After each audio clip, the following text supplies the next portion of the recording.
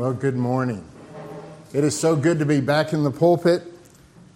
I have longed to be in the pulpit and preach to you. It's been quite some time, several months, but I can honestly say now as I look back and in retrospect that I needed the rest probably more than you needed to hear me preach. I am so thankful to Brother Rob and his faithfulness in bringing us the Word week in, week out. And I have been so blessed by his sermons, and I trust that you have been as well. And so the long and the short of it is that I've been working on this sermon since mid-December, and I have spent many hours in long preparation. I say that, and you will still know that I was cramming desperately yesterday to get ready for the sermon. I don't know. That's just one of my many character flaws, I think. But since I've been working so long on this sermon, I have spent so much time on it, I am going to do my best to keep this sermon to under somewhere around 20 to 25 hours. But I think you all know me pretty well, and you know that I'm probably going to be a whole lot closer to 20 to 25 minutes than 20 to 25 hours. But I will say this. As I was working through yesterday and asking the Lord earnestly, tell me what you want your people to hear. That I became convinced that I had to cut the sermon in half. So you can all breathe a sigh of relief. I have gone from 4 points down to 2. And I think that I would love to preach all 4 points to you, but I'm not sure that... I'm sure that most of you would still be here physically, but I'm not sure that most of you would still be with me mentally, emotionally, spiritually. The title of this sermon is The Destruction of American Idols. And note that I did not say the destruction of American Idol. I'm not talking about the TV show here. I'm talking about the destruction of American idols, plural idols.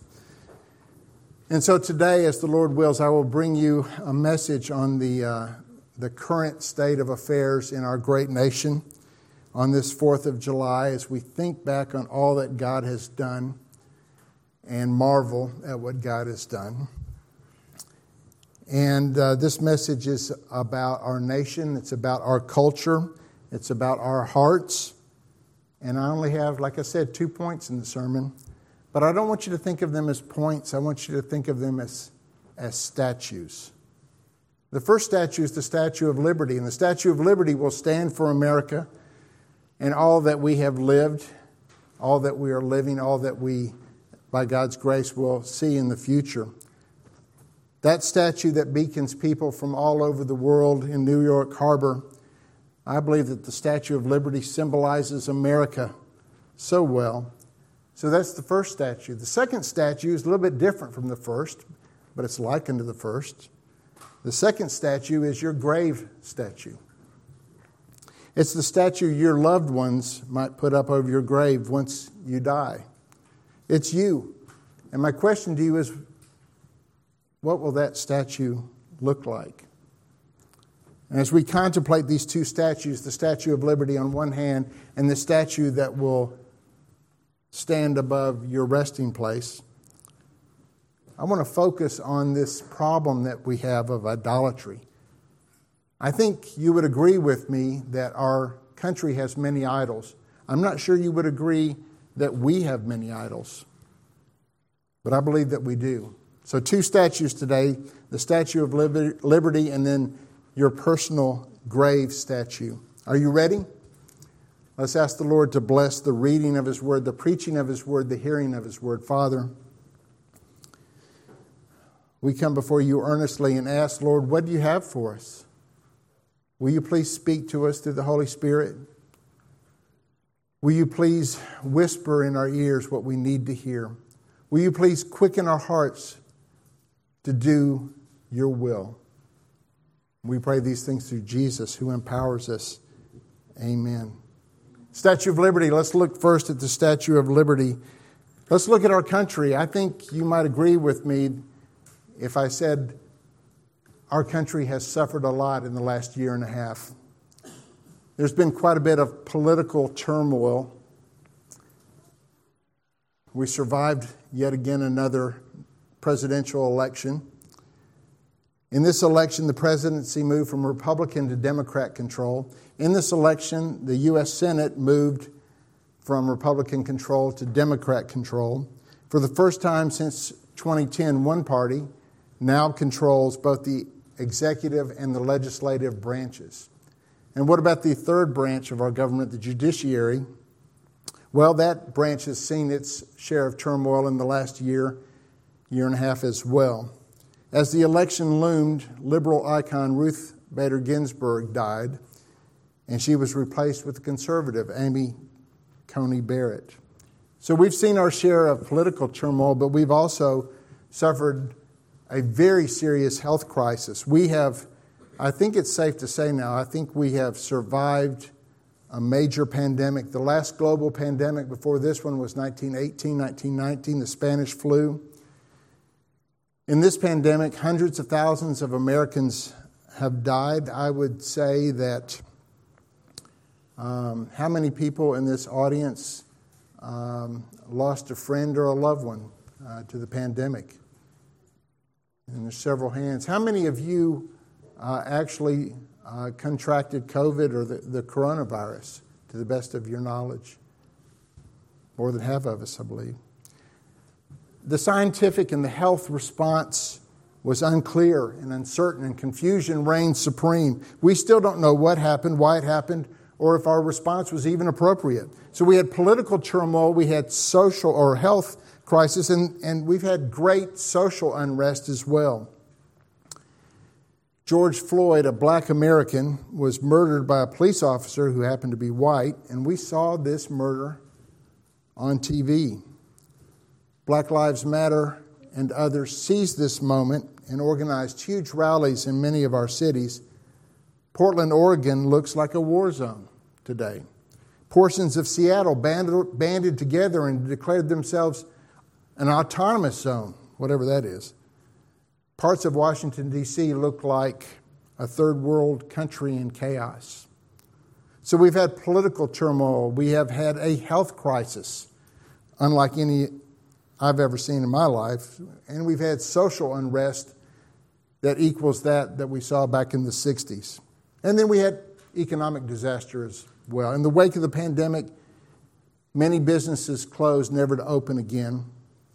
Unemployment shot up to historic highs. Productivity fell to unprecedented lows. What was touted by the president as the best economy in history was laid low in a stunning turn of events. Political turmoil, health crisis, social unrest, economic disaster. Would you agree with me that the last year and a half has been rather difficult for this country? And I think that points us to the question of what is God doing? It's always a good question. What is God doing? What is God doing to America? I believe that God is busy destroying. I believe He's humbling and destroying American idols. Do you remember in the Old Testament, in the book of Exodus, how God visited on that great superpower, the strongest nation on the earth, Egypt? Do you remember how God visited 10 plagues and how each one of those plagues seemed to focus in on one of the gods, one of the many gods, one of the many idols that Egypt worshipped? It was like He was speaking directly to the Egyptians and the Israelites who were there in captivity. And He was humbling and then destroying their gods one by one. And I believe God is working on another superpower as well. I believe He's working on the United States of America. And He is destroying American idols in much the same way. Humbling them and then destroying them. Now, we Christians tend to view idolatry as a thing of the past. Or if it touches our lives, perhaps it's in our Buddhist neighbors or friends. Idolatry just doesn't seem to be a thing with us. We don't worship idols, or do we? We don't think it's a problem today in our American society. We remember the golden calf in the Old Testament. We think of other cultures that are very different from us. In his book, Here Are Your Gods, Christopher Wright stresses that idolatry is alive. This is a quote. Idolatry is alive and well, even if it operates outside our conscious awareness. That's a great quote. He goes on to say, idolatry often involves the perversion of something good in itself, like family, work, beauty, or sex. You remember last year when the rioters were toppling over the statues of famous Americans? You remember how they worked so hard to topple those statues? Sometimes they weren't even able to topple them. But brothers and sisters, let me tell you, when the Lord God Almighty decides to get into the idol toppling business, it happens fast and it happens with stunning completeness. There is so much anger and rage around us. You following the news? You hearing about all the road rage in Murfreesboro? Reminds me of Psalm 2, one of my favorite psalms. The psalmist says, "Why do the nations rage and the peoples plot in vain? The kings of the earth take their stand and the rulers conspire together against the Lord and his anointed one." They say, "Let's tear off their chains and throw the ropes off of us." The one enthroned in heaven laughs. The Lord ridicules them. And then he speaks to them in his anger and he terrifies them in his wrath. "I have installed my king on Zion, my holy mountain. I will declare the Lord's decree. He said to me, 'You are my son. Today I have become your father.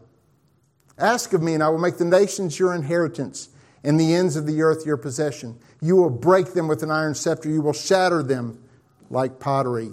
So now, kings, be wise. Receive instruction, you judges of the earth. Serve the Lord with reverential awe and rejoice with trembling. Pay homage to the Son, or you will perish in your rebellion. For his anger may ignite at any moment. All who take refuge in him are happy."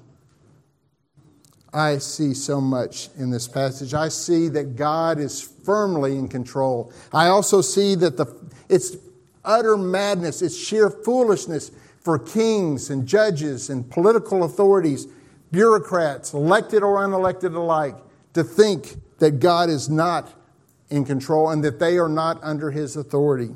I see the beautiful love of God the Father for God the Son. Psalm 2 is like Psalm 110 in that we get to have just a little peek at a conversation between God the Father and God the Son. And let me tell you, they love each other. And it's a good thing because that love is then visited onto us. And God loved the world so much that he sent his beloved Son to die for us. I also see that the Lord's wrath and anger is directed at those who would dare mistreat his Son. Pay homage to the Son. Let me ask you, is America showing the proper respect to Jesus Christ? The respect that he deserves? We better.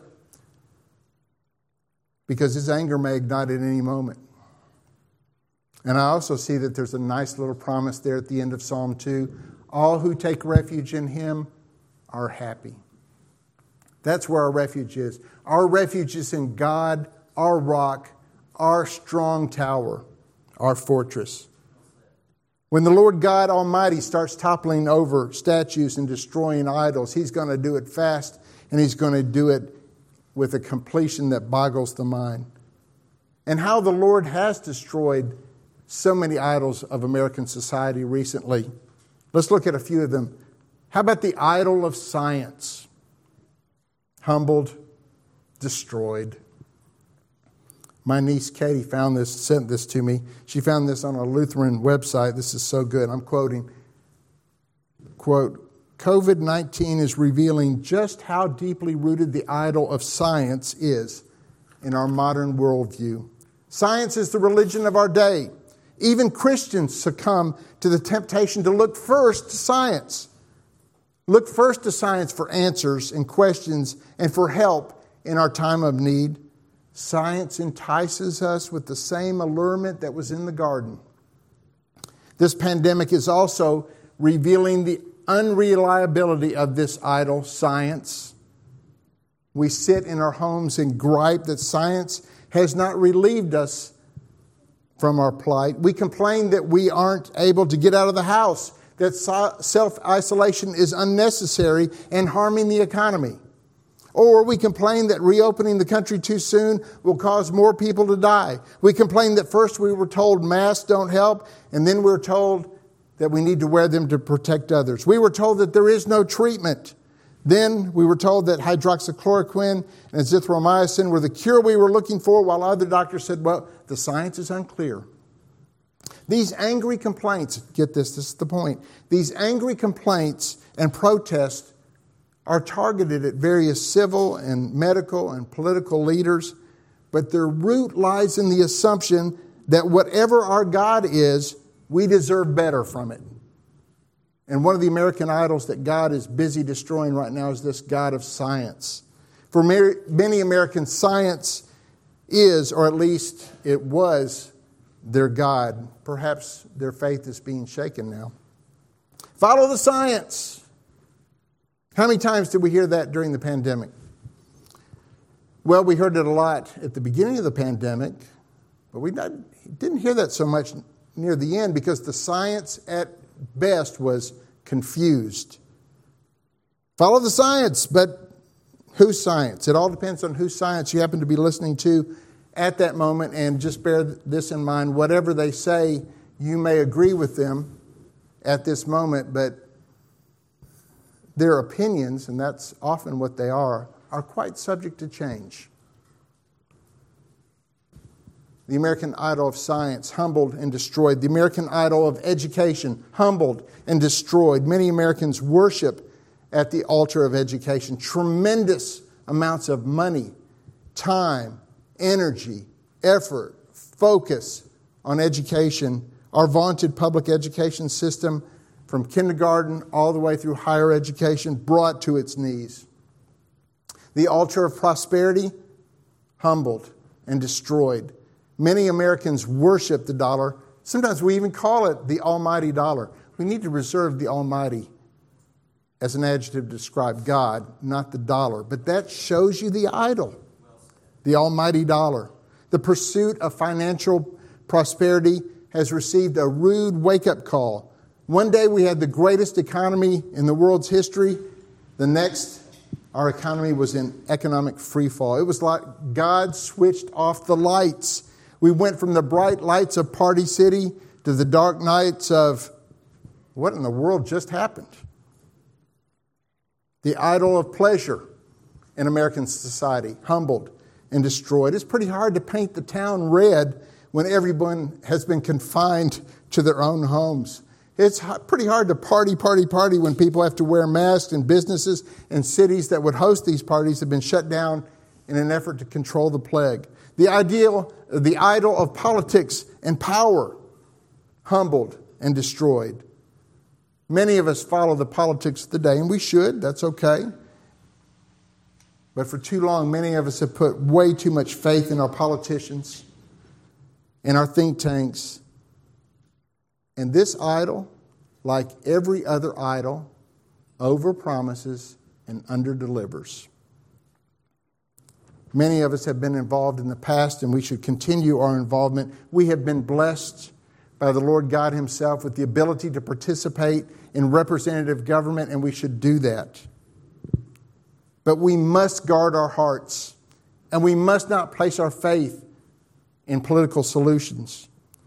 Politics can so easily bewitch us and mislead us, and just like every other idol, break our hearts, shatter our dreams, leave us crying in the dust.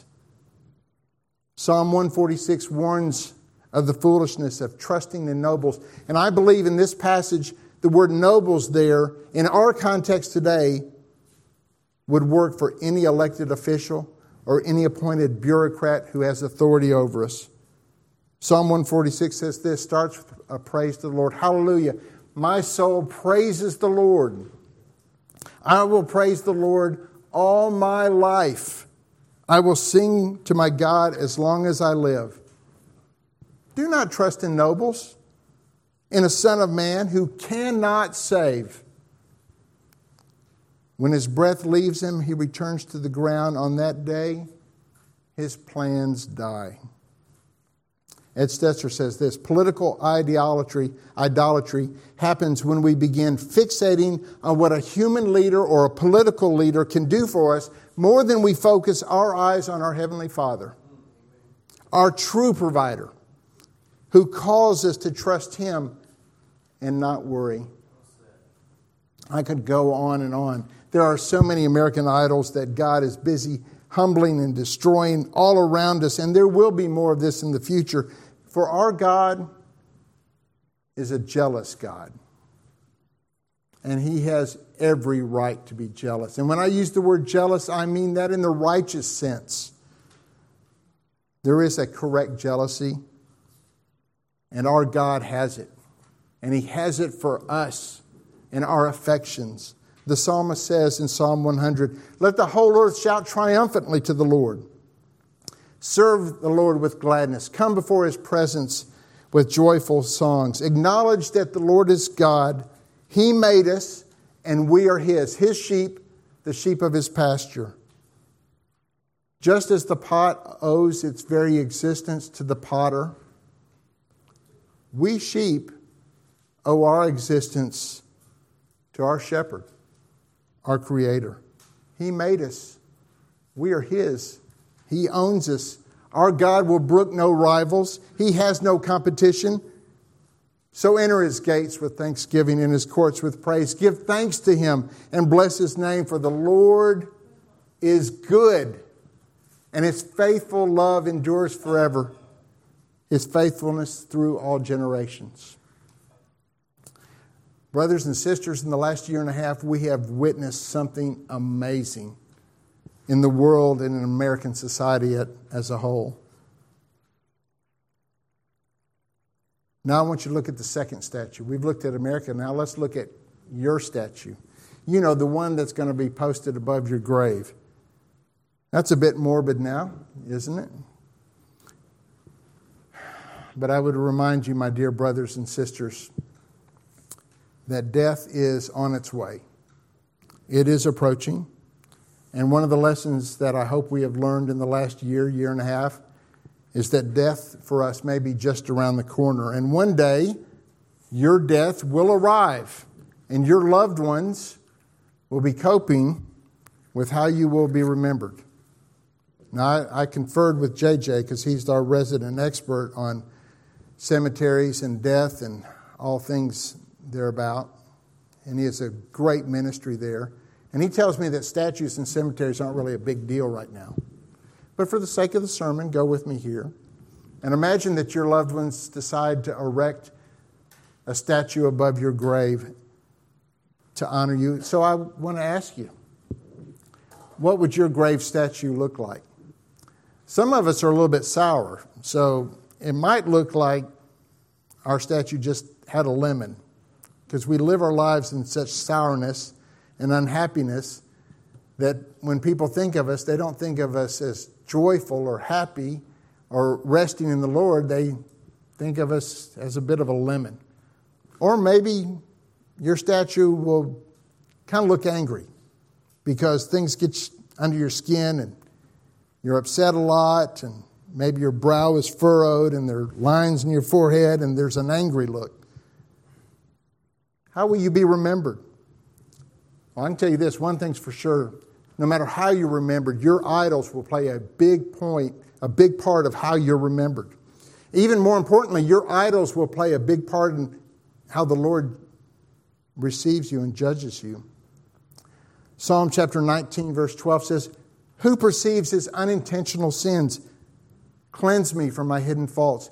Could it be, my Christian brother and sister, could it be that the sin of idolatry is one of those unintentional sins in your life? Are we, as Christians, unintentional idolaters? One thing's for sure, the Scriptures are clear. Anyone who takes another god for themselves is headed for disaster, great sadness, tragedy. Came across this story in the Daily Bread.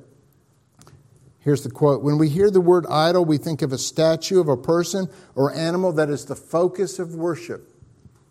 For example, we think of the golden calf the Israelites made soon after they left Egypt. And we know that God abhors such images, yet is it possible that we are worshiping idols without knowing it? Then the Daily Bread devotional goes on to tell a story about a lady who had such love for her car, she kept it in her garage. It was immaculate. She spent lots of time, money, energy, effort, focus. One night, the garage caught on fire. She was awakened from her sleep. She went out. She realized that the garage was on fire. Her precious automobile was in that garage. And she would have gone into the garage, but her neighbors restrained her. And as they were restraining her, the car exploded. And it was then that she realized that my idol almost killed me. And trust me, your idols want to kill you. They want to take the life, they want to suck the very life out of you. Psalm 16:4 says, the sorrows of those who take another god for themselves will multiply. Want to be sad? Want to live a miserable life? Here's the key. Be an idolater.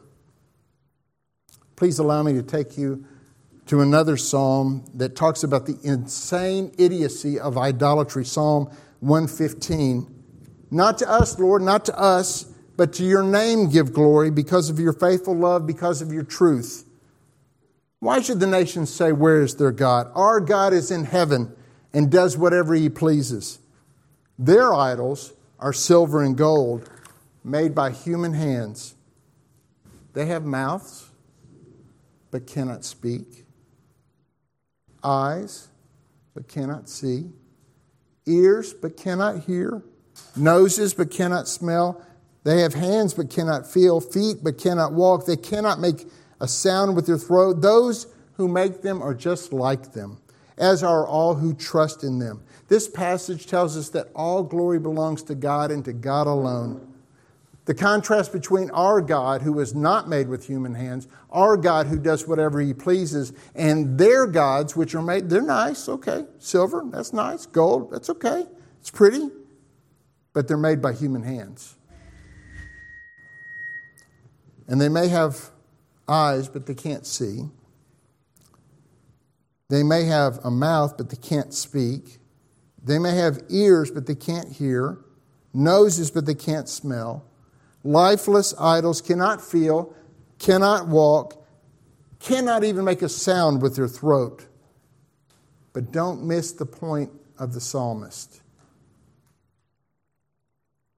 The point comes in verse 8.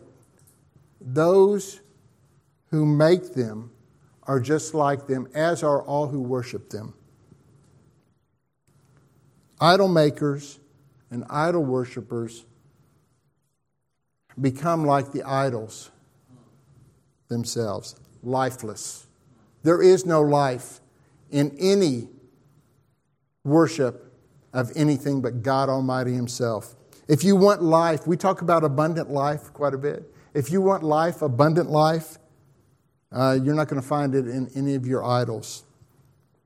If you want cold, unfeeling death, then go right ahead. Worship your idols, because that's where your idol's going to take you. How will you be remembered? What would your grave statue look like? Perhaps some of you, my dear brothers and sisters, are thinking, Brother Kevin, this is all well and good, and I agree with everything you're saying, but what does this have to do with me? I'm no idolater. Well, if that's the case, and I hope that it is the case, beware the idol of technology too. If that's the case, then good. But beware the idol-making capacity of your own heart. Idols are sneaky. They're subtle. Here's my question to you. Have you ever put someone ahead of your relationship with God? If you did that, then that person really is functioning as an idol in your life. I think back to when I first fell in love with Rhonda. My relationship with her was so incredible, and I was head over heels in love with her. And I'm pretty sure that I don't think I've ever told you this, honey, but I'm pretty sure that I worshiped you. And then we went and got married. And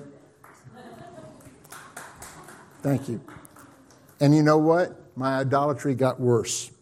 I quickly came to the realization that I could not live without her. I'm pretty sure that we would classify this as worship. And then we had children. And once again, my idolatry got worse. If I thought I could not live without Rhonda before we had children, once Trevin and Justin and Tiffany and Weston got here, I knew I couldn't make it without her then. We've been married almost 41 years now, and the Lord and Rhonda have taught me so many things, but the most important thing that this beautiful gift from God has taught me is that my relationship with God has to be preeminent. It's God first. I must worship God supremely. All other relationships must pale in comparison. Some of you might be worshiping a person or a relationship, and you've made them an idol in your life. Maybe some of you are worshiping a concept or a thought. Maybe you have put that in between yourself and God. And this is very subtle. I think back to when I first trusted Christ as my Savior. And the people who were responsible for shepherding me and discipling me and bringing me along, they wanted me to live a righteous, God-glorifying life. And so they told me, you need to have some standards. You need to do some things. You need to not do some other things. And so they set standards, high standards. And so I started making lists of what I was going to do and what I wouldn't do. And before you know it, my focus was not on living a righteous life for God. My focus was on making the list. And I really began to measure my spirituality by whether I was doing the list or not and how I was doing on the list. And so as is with the case with many of our idols, what was once a good thing became the preeminent thing or the major thing, and the good thing became a bad thing. It's okay for me to love Rhonda, y'all. It's okay for me to have high standards and to say, these things I will do to honor and glorify God, and these things I will stay away from. That's okay. But when those things or those people become more important to you than the one that we're supposed to be worshiping, then those people and those concepts have become idols. How about excellence? It's okay to pursue excellence. You should pursue excellence. But if you pursue excellence at the cost of relationships that you need to be in so that you can serve them and serve the Lord, then excellence has become an idol. I must, and you must, worship God supremely. All other good relationships and good concepts must pale in comparison. And some of you are still thinking, okay, Brother Kim, I still don't think I have an idolatry problem. And I hope you don't. Pray you don't. But please allow me to share with you just this little diagnostic tool to help you determine if maybe, just maybe, one of those sneaky, subtle idols have crept into your life unaware. And so here's my question. What makes you mad? What irritates you? Think on that for a moment. Think about the last time you really got mad. I'm talking about mad. What was it that made you mad? I love the illustration of a hot, steaming cup of coffee. It's hot. It's steaming. And the barista has, once again, as is their usual procedure, put too much coffee in the mug. And you're trying to get back to your table without spilling it. You're desperately thinking, I do not want to spill this. The coffee's hot. It's going to burn my hand. And you're thinking, do I hold the mug with one hand or do I just concentrate on getting my walk right? And you're going back to your table and you're thinking, do I put my other hand up? No, I don't want to do that. I'll just end up burning both hands. And as you're almost at the table, somebody bumps you. What happens? Ouch. What was in the cup comes out of the cup onto your hands and burns you. Forget the coffee shop and let's just go to regular, normal, everyday life. And what happens when someone accidentally or on purpose bumps you? What comes out of the cup is what's in the cup. And if anger comes out, then that's what's in you. Maybe it's you want to get your way. I think that's what it was for Frank Sinatra. You know, he wrote a song about it. My way, I did things my way. Maybe you got to have your way. Maybe your motto's like what my motto used to be, my way or the highway. Whatever it is, what's inside comes out when you get bumped, when you get mad. What really irritates you, what ruins your day, whatever it is, that may be one of your idols. My brothers and sisters, I want you to be happy and blessed and content in the life that the Lord has laid out for you. God does love you. He does have a wonderful plan for your life, and I want you to be happy. So you want to be happy? Get rid of your idols. Instead of meditating and thinking and focusing on your idols, meditate and focus on God and His Word. You know, He wrote you a love letter. Be good if you read it every now and then. Read the Old Testament to see how God prepared the world, how God prepared His people for the coming of His beloved Son. Read the Gospels to see Jesus and all the beauty and the majesty of both His humanity and His deity, and then what He did for us on the cross and how He died there and how He rose again. Study Acts for the blueprint of how the first church began and how we as the church are to serve our Lord and Savior until His return. Read the epistles to learn how we are to live our lives in sweet obligation and obedience to Him. Marvel at the mysteries of Revelation. Get ready, for one day every knee will bow and every tongue confess that Jesus Christ is Lord. We're about to have an invitation. This time of invitation is for you. Some of you need to humble yourself and come and kneel at the altar here in front of your brothers and sisters. And that is no little thing. That's a big thing. But some of you need to lay some idols here at the altar and not pick them up. Some of you need to go ahead and tell us that you've trusted Jesus as your Savior. Some of you need to tell us that you're ready to be baptized. Some of you need to tell us that this is the church that the Lord wants you to serve in. Whatever the Lord is telling you to do, please be obedient. Let's pray. Father, we thank you so much for your Son.